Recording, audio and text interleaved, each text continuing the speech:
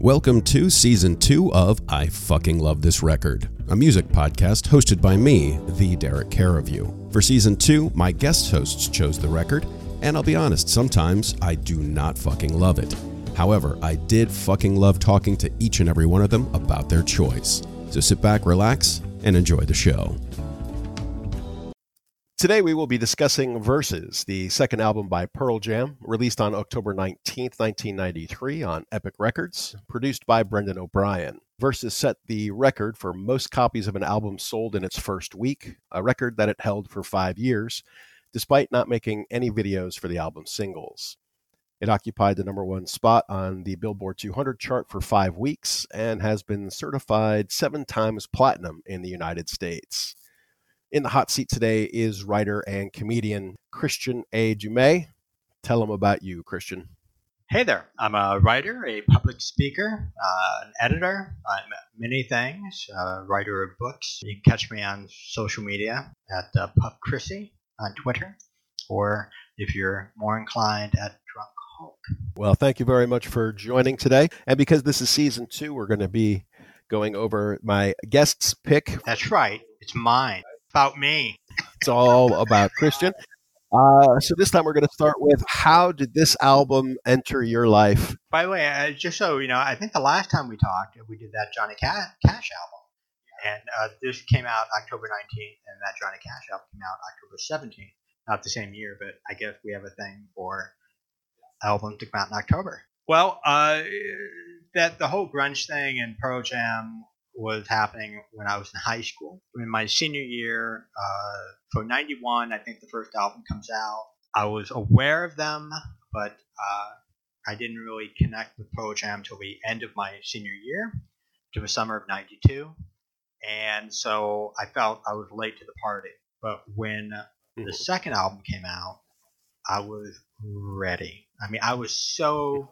This is, that period of my life when, an album came out, I was there. It's like it was. I regret that I kind of lost connection with that part of me, because I just don't have time for everything anymore. But at that time, I was just everything's a soundtrack at that age, and everything's perfect, and so I was excited, and I felt like this album was mine. I came late to the party with the first one, which I think arguably one of the greatest rock albums of all time.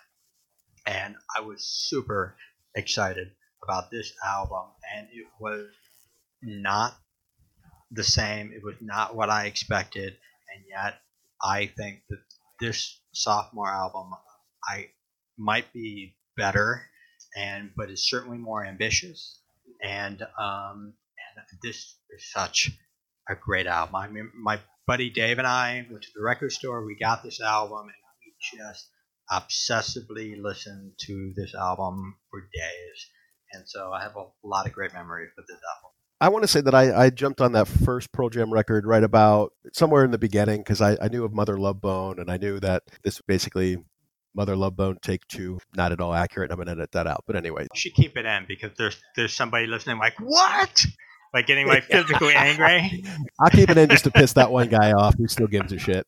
I remember I was supposed to go see them play at Jannus Landing. So anybody who's from the Tampa Bay area knows that this is one of those outdoor, it's basically a concert place. It's just the courtyard of 4 different buildings. And it's a great place to see young up-and-coming bands or mid-level bands. And it was, even on a hot Florida night, you're guaranteed just a good show at Jannus Landing. And I was supposed to go see them play at Jannus, and then the girl I was dating at the time told me she bought tickets, but then she hadn't bought tickets, thinking she still could.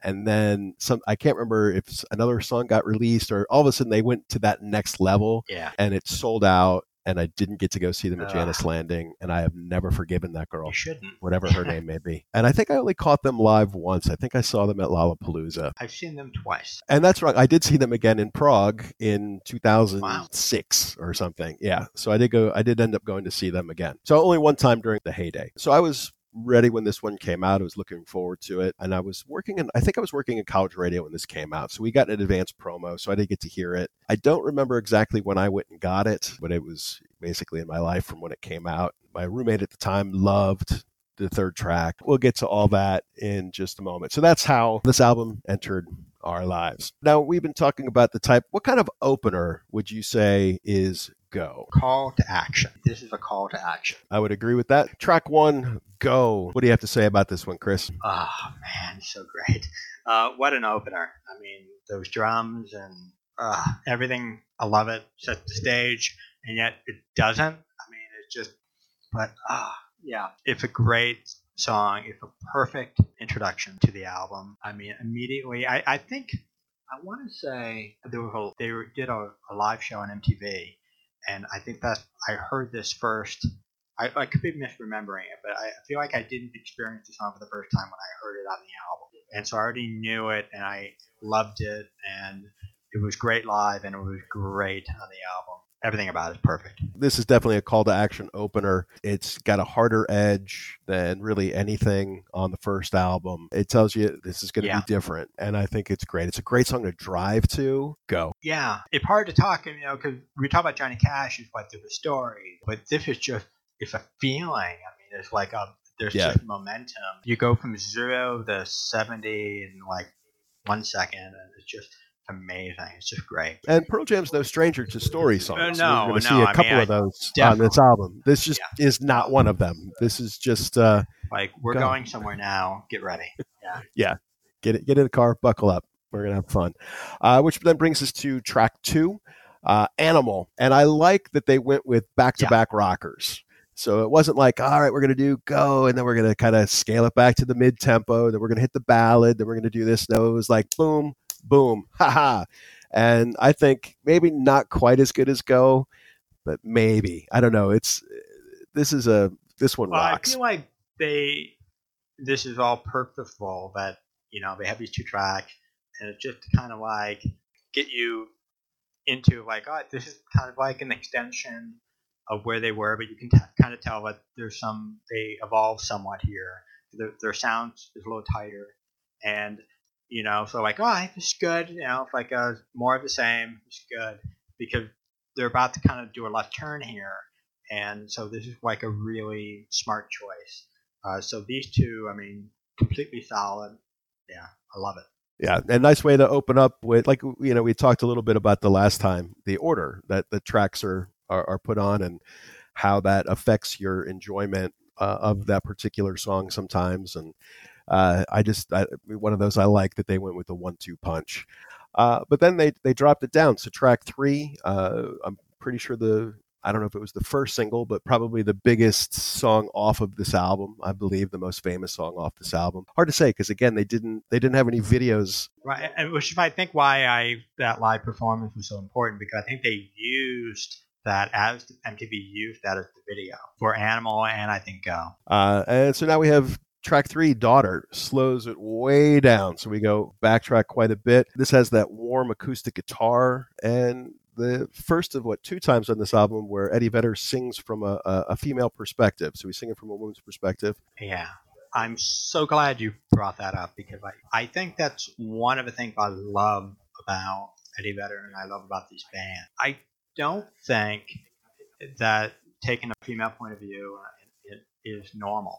You don't see that much, I mean, particularly for a male singer. Mm-hmm. And the fact that they do it repeatedly is something that I think needs to be highlighted, because I think it's part of the reason why they're so special.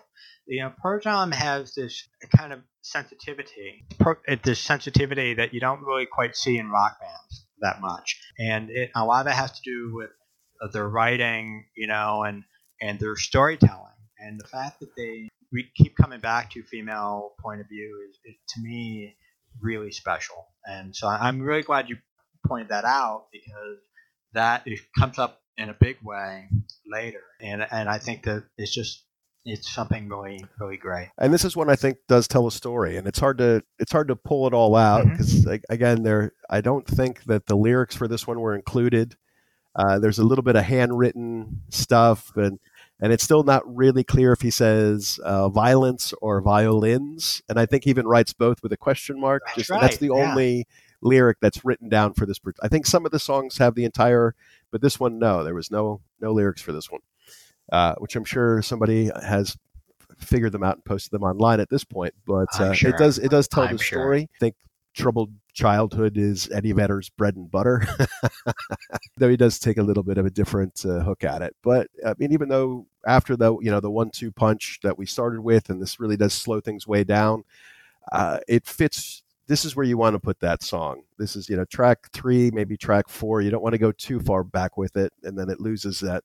So I think there's a little bit of it's almost visceral, even though it's not almost metal that you're getting from those first 2 tracks, and it shows a lot of what they're able to do. Oh, this is really the beginning, because I feel that beyond this album is when they really started experimenting more, and I think that when the farther it goes, I think the more people kind of check it out. I'm not a huge fan of what they put out now, but I still love the idea that they're still around, they're still rocking. But I love the fact that they clearly never took the easy route, that they were still willing to experiment. And I feel like with this album, you start to see those moments that are much more pronounced when you get the Vitalogy and some of their other albums, that they want to play and they want to do things their way, and which might be the key to their longevity. Oh, I think that's exactly the key to their longevity. I think they're one of the only bands of that era that are still intact. And I think it's because they went out of their way to regulate their level of fame. So I think with this album, they put out a really accessible album.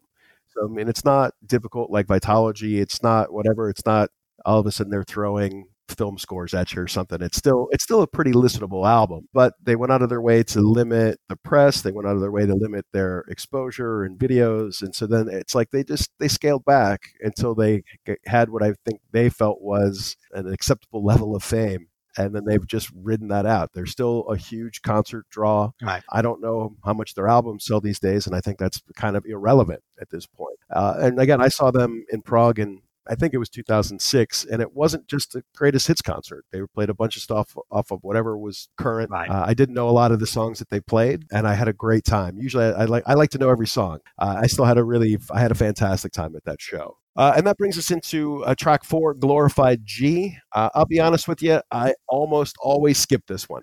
Me too. This is the beginning of where the album begins to dip for me. Is that I don't think that the center holds up as well, but I will say that having listened to this album for the past couple of days, I do have a kind of a new appreciation for this section that I didn't have before. After those 3-track Glorified G kind of let down, and it just doesn't. I don't know. There's something about it that it doesn't hold up well at all. This one is kind of funny because I almost always skip it. I feel because Pearl Jam, I think, could be a little preachy. Okay. And I think the song is a little preachy. I don't like the hook very much, but on the occasion when I just kind of let it play, and this is an album I don't revisit very often, but when I do, if I happen to, I'm like, oh, I don't dislike this one as much as I remember. I think I don't like it. Then I listen to it. And I'm like, oh, it's okay. It's not bad. Even though when he says a glorified version of a pellet gun, I can't help but sing Pelican, every time. That makes me giggle. And then, the next 4 times I listen to the album, I skip it. Sure. Just one of those. So it escapes in, it slips in every once in a while. And I'm like, oh, I don't hate this song, but I still don't like it very much. Yeah, I understand. Unlike Dissident, I do hate this song. I do not like this song at all. Glorified G, basically, I'll go from Daughter and I'll go straight to WMA. Okay. If I'm listening to this song. And when I put it on, these 2 songs are probably not even on my iPod, which I still have. So I don't even have to worry about skipping them. But this one, and then unlike it, when I do let it play, I like, oh, right. I hate the guitar in this one. Just sounds like a shitty Bad Company song or something. I just don't like it. That's fine. Yeah. Dissident, yeah, it's not a favorite. WMA is where it picks up again, but it's still not quite there for me. Mm-hmm. But the less said about 4 and 5, we can jump ahead. Great. So we'll go on to WMA, White Male American. What do you think about this one? I like it, and having listened to it the past couple of days, found that this felt new to me. And it felt like something that I was able to identify with something in this song that I somehow missed before. Yeah, I certainly like this song more than I did 20 years ago. Okay. Now, is this one that you had a tendency to skip? Is that why it sounded new and had a little bit fresh light for you? I think I went from Daughter to all the way, unfortunately, to Ruby Went Mirror. So for me, with WMA, and again, this is them, I think, trying to write a statement song, Right. I think to its detriment, because I think musically, it's a really good song. I love the drums, like kind of the syncopated rhythms that it starts off, and that bass line. And Jeff Ament, I think, is a pretty underappreciated bass player. I think he writes really great bass leads and helps carry the melody a lot. So just that musically does a lot for me. Right. I don't think the message is off base. The whole idea of, white male American, you won the lottery by being born. Yeah, I don't disagree with you, but it just feels a little too message song starts now. Well, and it's interesting because I think maybe part of the reason why I'm able to connect with it now is that because we become much more socially aware of this issue in recent years. So I think that in hindsight, maybe it was a song ahead of its time. We were too young and dumb to appreciate it. Well, I never disagreed with the sentiment. I thought that was. I think even then I understood my privilege, even if I wouldn't have used those exact words at the time. Right. I think just sometimes Eddie Vedder's not the most subtle songwriter. Right. I agree. That this song, just something about the message on top of what I think is a pretty interesting song musically. Yeah, I think he works best when there's kind of he's being more poetic rather than being direct. Yeah. So. I'm Brian Colburn. And I'm Jay Sweet. And we're the co-hosts of Tune Styles, a podcast aimed at the music nerd in us all. Each listener interactive episode hones in on a different musical topic or artist. Featuring guest interviews, listener polls, and roundtable discussions about the music that shaped the soundtrack to our lives. You can find us at TuneStylesPodcast.com, Apple Podcasts, Spotify, Podbean, or wherever your favorite podcasts are found. Subscribe to Tune Styles and be a part of our weekly musical conversation. Stay tuned. And now, back to the show. Now, this goes on to track 7, which is called Blood. And, there's a part of me that really wishes that was track 3, because this song rocks. This was just that there. And I think a lot of that, I wonder what people would have thought if this was track 3 and then track 4 slows all the way down to Daughter. And then you have like these musically interesting stuff. And that if it would have been boom, boom, boom, are people like, oh, is Pearl Jam super heavy now, or that kind of thing? And it's a shorter track, and I think he really pushes his vocals to the edge in this one. It doesn't have that whole thing that he got known for, and he's really screaming at certain points. And I think a really good song, but I can see why people would skip this one. It's kind of fluff almost. Maybe I'm kind of surprised I skipped it because this is a blind spot. Like this one, it almost have like the Mandela effect with this particular track because I don't remember it. I don't remember a song called Blood on this album. Okay. If you would have told me that there were 11 tracks on this album, I would have agreed with you. So this one is like all of a sudden there's a new Pearl Jam song on this album that I love. I agree it would be very interesting if you changed the order of it. But yeah, I dig the song. I think it's fluff, like you say, but I dig it anyways, and it's new to me. Yeah. And I think, and fluff in the best kind of way, because I don't think it's a bad song. It's a short song. And I think if they would have put that in track 3, and again, it's not really long, but it's like boom, boom. And then it's like, boom, just one more jab in there. And then mix it up with a bunch of other stuff, I think would have been fun. And I wonder if at some point, if somebody had done that, if that at one point was the track order. Sure. Only for it to be dropped a little bit further back. Beyond the Mandela effect of of the brand new Pearl Jam song from 20 years ago, we have Rearview Mirror. And this is a Mount Rushmore song for me. I love this song. I love this song so much.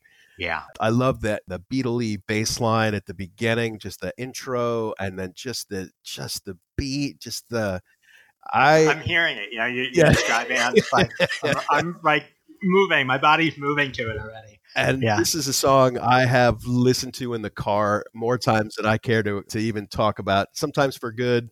I remember going through a particularly bad breakup and listening to this song and the last song, just those two songs, for 2.5 hours as I drove home from Tampa to Daytona. Just those two songs on repeat. Well, I wonder how many people have gotten speeding tickets because of this song. The build of it is structurally perfect. Yeah. It's so great. I mean, they have a lot of great songs. It's a treasure trove of great songs. But this might be, if someone said, play me a great Pearl Jam song, like I only have time for one, I might pick this because there's a story and the build of it is just so great. This is so many things that they do well in one song. So again, it goes back to me saying how great of a bass player Jeff Ament is, and just how he has that sense of melody and it carries. So he's not just playing the rhythm. He's one of those guys that plays the bass like, fuck you, I'm the lead guitar player. And this is one, just that opening, and then just like you said, the build and then the drive, but then there's a story to the song, and just so much of what they do well is in this song. The song is playing so loud in my head right now. I mean, it's just talking about it. It's such a great song. And if this song were the one that can be stuck in my head for the rest of my life, I think I might be able to pull it off because it's just so good. I mean, at the technical level, the writing, I hate, again, I'm stuck saying great all the time, but this is a very, very special song. And then brings us to track 9, Rats. I feel like I should hate this song. I do, and I feel like this is the one of the first signs that this band is going to be different. Even there a song in Vitalogy like Rats, where it's him and an accordion. Oh, it's not Rats, but Bugs. Yeah. Sorry. Yeah. For me, I don't know. I kind of lump these two songs together in a weird way, even though they're very, very different. But I love the song. I feel that there is a message here, and I think he's hiding it better. I don't feel like he's laying it on thick like he does sometimes with his other songs. I really dig the song, but I don't know why. I feel like I should hate it though, because even when I played it yesterday, I haven't heard it in such a long time, and I'm like, oh, I don't think I like this one. And I dug it. I'm like, oh yeah, I do love this one. But again, I feel like a loss for words here. I don't know why though. My instinct is to be against it. I think this is a message song. This reminds me a lot of WMA, where he's trying to say something. It's a bit more subtle. Mm-hmm. For me, I love the groove on this song. Yeah. Like the bass on this song again is fantastic, and it's just got that. This could almost be a dance song if you find the right. There's like some level you need to pump in there to make it that way. But I could see being at 911 or what was your Parthenon, being at Parthenon and hearing the song with the right speakers, and just something like the bass line pumped up a little bit louder and sped up by like 10%, and you're dancing in your Doc Martens. And it's in my head. Yeah, totally. Like I'm just sitting there rocking to it. So, and I think again, it is a slightly more subtle song than WMA. And again, I think musically interesting, and it just felt like too often he's in this Superman pose when he's writing his songs. And I think I don't know. I know what you're saying. It's just right there. It's like, I like it. I like it. Like, I feel like it should be a novelty song or something, but it's not. You know, like I feel like that if this were in somebody else's hands, this would be very cheesy. And for some reason, it works for them, but at the same time, I'm completely aware that it shouldn't. And I think some of the time, these songs feel like they keep you at arm's length. Okay, so now we're going to move on to what I'm assuming is a highlight for you here, Elderly Woman Behind the Counter in a Small Town. Chris, take it away. Tell me about this song. Yes. This song is awesome. It tells a story. You know, you and I are big story people, and so this works. But again, we have a female protagonist. Unfortunately, both of the women in the album are damaged in their own way. But this particular woman though is just the time and missed opportunity, regret. I mean, it's just so much. One of the greatest moments in my life Like outside my children being born, I should qualify that. But I'm not a concert person, as you know. It takes a lot to get me to go to a concert. But I've been lucky with a few concerts that I've been to see very special things. And one of them, I saw Pearl Jam in Philadelphia. I want to say 99 or 2000. And it was just one of those, I came home from a trip and my buddy just shows up and says, I just won these tickets on the radio. Let's go. Crap. And we went and they played this song. I wasn't expecting it. And when he gets to the point is, I just want to scream, hello. The entire audience in unison says, scream hello. It was just one of those, everybody's on the same wavelength. It's just those perfect moments where everyone is exactly where they're supposed to be. And it's perfect. Just that whole section, that hello and everything, I just love. And it's one of the few songs, because I have a bad head when it comes to remembering music. I can tell you every line of the song. Won't sing it for you because no one deserves that, but I just love this song. And I'll tell you, when I first was listening to this album, the charms of this song were lost on me a bit. And I think because... You have no heart. I have no heart, yeah. I'm dead inside. I'm a terrible human being. I don't know what it was. I think part of it, I'm having a difficult time remembering if this was the track. There was one song on this album, I'm pretty sure it was this one, that I was convinced sounded exactly like another song. Huh. And I went and I thought on the first Pearl Jam, and I just couldn't, there was something about it I just couldn't put together. And I'm like, haven't I already heard the song? Right. And I had this echo effect, and I could never concentrate on the song because I swore I had already heard this song. And it was very weird. And then by the time, I think because I was just listening to the heavier stuff at this point. I just love how everyone brings their own baggage to music, So this was just one that I kept trying to hunt down. Like, I swear this sounds like something. And then I think because of that, the charms of it were lost on me. And it was really after you telling me that story, and I didn't realize that you got the tickets for free. I don't remember that part of the story, which is even better. Yeah. Then I went back and listened to it. I'm like, oh, I love this song. How did I not notice how great the song was that first time around? Yeah. But what I love it with that, the thing about that is that sigh of relief of, that hello, but she doesn't say it. She just wants to. It's liberating, and at the same time, it's just incredibly sad. I mean, it's such a... And I wonder if part of this, because now you, as I think you mentioned last time, you grew up in Hudson, which is a really small town in Florida, and then you ended up going to college in Tampa, which is a pretty big-sized town.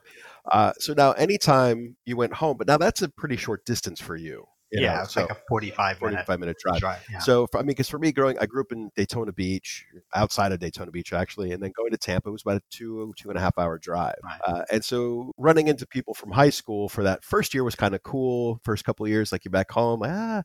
And then there was like, all right, after you graduated, then there was the whole, it used to be kind of cool to see a former classmate in the mall. And then you got to a point where if they're still working in the mall, you didn't know what to say, and I wonder if you brought any of that to the song. If there was something about, because for me going back home could be fraught because Daytona's not a very big place, and almost everybody went to the same high school, it felt like. Well, I mean, I could be projecting, but I do feel like now, and looking at some of my friends who are still there, I feel like that this story could apply to them. Mm-hmm. I don't. I hope not. I hope they're happy. But this is. Yeah, I guess, again, this is one of those, the older you get, the more you can really appreciate the song, and the fact that Eddie Vedder was, young when he wrote this, and he was able to kind of, again, have that sensitivity and empathy to kind of create this character. Again, not worrying about his image to do it, to play. I mean, 'cause this shouldn't work.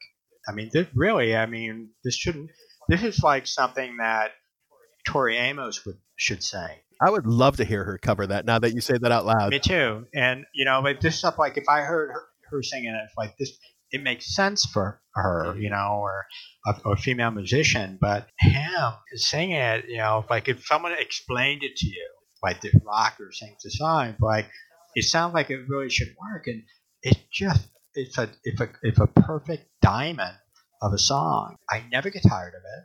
And the more I return to it, the more I can really appreciate it. Now, is this one that you liked upon first listen? Yeah. Okay, so this was always a highlight for you. All right. Hands down. I mean, I love their rock when they go hard, but even with their first album at Black and Garden. That was my favorite off the first album. Yeah, I mean, it's just when they go mournful like that and they slow it down, I really clicked with them. And this is just one of those, but at the same time, it's like a different path, a different choice, and showing that I appreciate the band's empathy, and I think that it really comes across in their music, and this is a great example of it. Just ask because of that great concert moment. There's been songs that I've liked on an album, and then I've experienced it live, and then it's like, oh, and then that song makes more sense for me later. Like, can you give me an example? Now let me think. I'm trying to think of a song off of.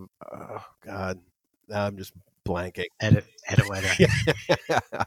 I'm gonna have to, because I think there was something off of the Crooked Fingers album that I thought was okay, and I'll have to think of it later. There's times where you like a song on the album, fine, and then you see it live, and then suddenly it has a whole new meaning for you, and you can bring that experience to the studio track, and it elevates it. And I wondered if that was the case for you. No, it only solidified how perfect the song is for me. If anything, it made me feel great that, because I'm in a vacuum when I'm not the kind of person who's online talking about music. The fact that I realized I wasn't alone when it came to that song, it made it even better. It's like, oh, everyone, like I'm a part of something bigger than me with this song, because it is so special. And that's cool. And those are such great moments. I have one that's similar, but almost on the opposite end. I remember seeing Metallica, and they have a song called "Creeping Death."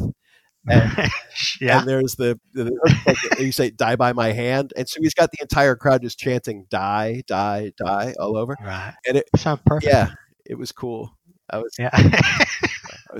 16. Anyway, I'm gonna edit that out too. So no. Keep that. Go. And then that brings us to track 11. There is one more track after this, Chris. Please keep it. I know.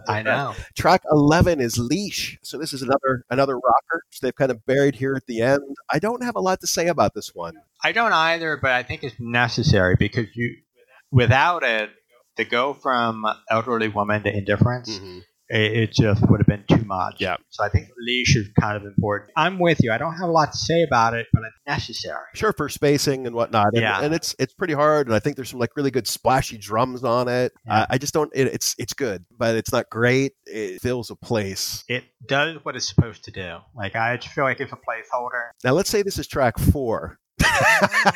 Yeah. So you got 4 rockers right at the beginning. Yeah, that would have been like real heavy in the front, and just all crazy in the back. Yeah, because Indifference is, if another song, it's really kind of special. Let's move on from Leash. I don't have much to say about it. Good tune. Next one up, last song, Indifference. This is one of my all-time favorites. So this and Rearview Mirror, again, I listened to those two back-to-back for a 2-hour drive. I cannot tell you how much I love this song. The lyrics in this song, there's no, let's say, solid story as much as just a declaration of one person to another person, and just the it's great. I love this song. This song in the right moment can make me get weepy. Yeah, I will scream my lungs out until it fills this room. Yeah. Lots of great imagery. I mean, it's just, the writing here is really sharp. Even if you divorce it from the music, I think that there's like a spoken word kind of quality to it that can work. And because there's just so many of those lines, like the one you just brought up, for me, it's I'll keep taking punches until their will grows tired. Yeah, I mean, it's poetic, and I think this is a disservice by saying it, but I do feel that Eddie Vedder, particularly at this time too, I lost touch with it. Eddie Vedder at times reminds me of Jim Morrison in terms of creating poetic music. I know he didn't write it, but I think just all of them working together, they kind of tap into kind of like a Jim Morrison quality where you can take away the music, and it works. The text works by itself. And I think there's a certain power to that, because you can't do that with every song. No. And so I think that there's a certain power to this, to the text by itself. The music, though, damn, it's beautiful. Slinky and sexy and sad. It's like I could almost see the backing music of this being on The Future from Leonard Cohen. Okay, sure.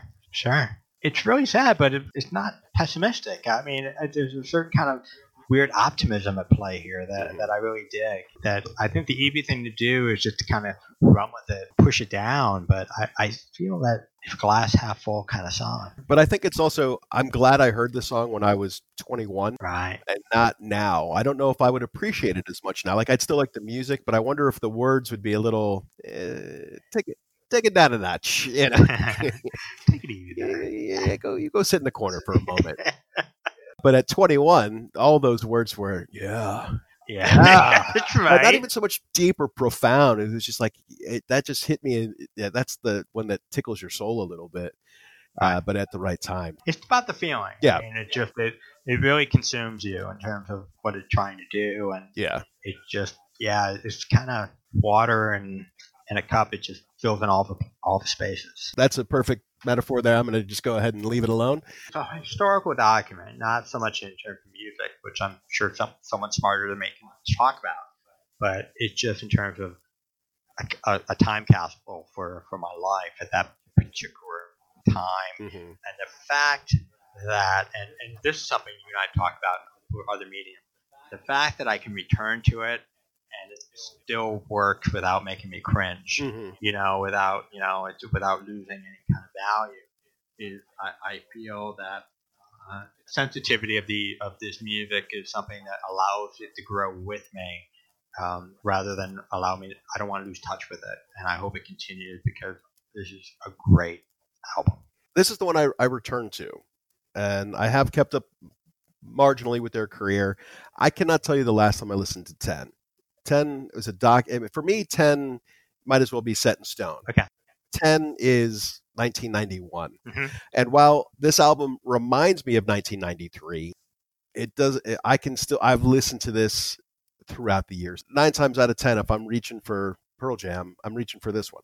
I would say probably 7 times out of those 10, I'm just here for a difference and Rearview Mirror, and that's about it. Those end up on playlists. Those 2 songs end up just, sometimes like I need to get from here to there, and Rearview Mirror is going to get me there. That kind of thing. That whole era of music was my high school, university time, and so I don't know how to view that period without my experience, so I think that was a real special time for music, but again, I don't know if I'm saying that because I experienced it at that exact time, at that right age, or if it was because I want to believe. I just don't want to be one of those people like, that's what music was great then. Yeah. I think music is the best it's ever been right now. I just don't think that we just can't keep up with it, and we can't find it all. Yeah. So at that time, it's like these 7 albums are going to come out Tuesday, and it felt easier to keep up with, and so I don't want to make an argument about music is better. I don't think it was. Certainly for me, it was really special, and albums like this are the reason why. Yeah, I mean, this was the last gasp of the monoculture, when so there was not a whole lot coming. I mean, there was plenty coming out, and you people you had your niche, and you found your niche, and you went with it. So it's hard. Sometimes it's hard. I find revisiting, especially stuff more from high school when I was listening to heavy metal, is trying to hear things without nostalgia. Right. And there's some albums I cannot listen to without nostalgia. Like when I'm listening to that album, I'm listening to with 1987 ears. And there's times when I can listen through that and I'm like, okay, this is actually a decent album. More often than not, it's like, oh, that's shit. That is not a good record. Yeah. And it's and sometimes I remember what appealed to me about that record, and other times I'm just baffled at like what about that I enjoyed. And I'm not talking about like when you're 9. I'm talking about when I was 16 or 17. Sure. Just beyond that. So like you said, we bring stuff to the music, and we bring different stuff at different eras. And sometimes I can only hear things one way, and other times I listen to something enough throughout the years that while every once in a while, like, I remember that car drive. Right. A lot of times you just think, okay, this came out in 93, but I listened to it 4 weeks ago. Well, I think it's great. This has been said. I mean, there's nothing new about how music can just really bring you back to something very specific. And I love that about the medium, where if you read a book that you loved when you were 18, you're not taken back to the period. It's just you're re-experiencing it. Yeah. You know, like it's overwriting the previous image. And, you know, when music doesn't, you know, there are exceptions, obviously, but most of the time it's just here. I mean, spending the last couple of days listening to this and their previous album, it brought back so many things. People felt uncomfortable working with me because I was just literally just in the corner crying. but tear of happiness. But it just does something for you, you know. And I think that it's like a time machine. It just brings you right to where you were, and so that's music for you. Well, I thought drinking a beer out of a big culp glass was a nice touch, nice throwback touch. I really wanted. I'm a method listener. I really like to. Chris, thank you so much for joining, and thank you once again for suggesting this album and getting me back to listen to it again for the first time in a little while. It's been a lot of fun. This has been I Fucking Love This Record. Been Derek Christian listening to Pearl Jam's Verses. Thank you and goodbye. Thank you for listening to I Fucking Love This Record. If you would like to co-host an episode, contact me at lovethisrecord@gmail.com. This and every episode can be found on my website, lovethisrecord.com. If you would like to follow us on Facebook, it's Love This Record, Twitter, and Instagram, Love This Record 1. Music provided by The Ashes of Grissom, and thanks as always to original patron Mark Evers. Please remember to subscribe, like, and review, and we'll see you next time.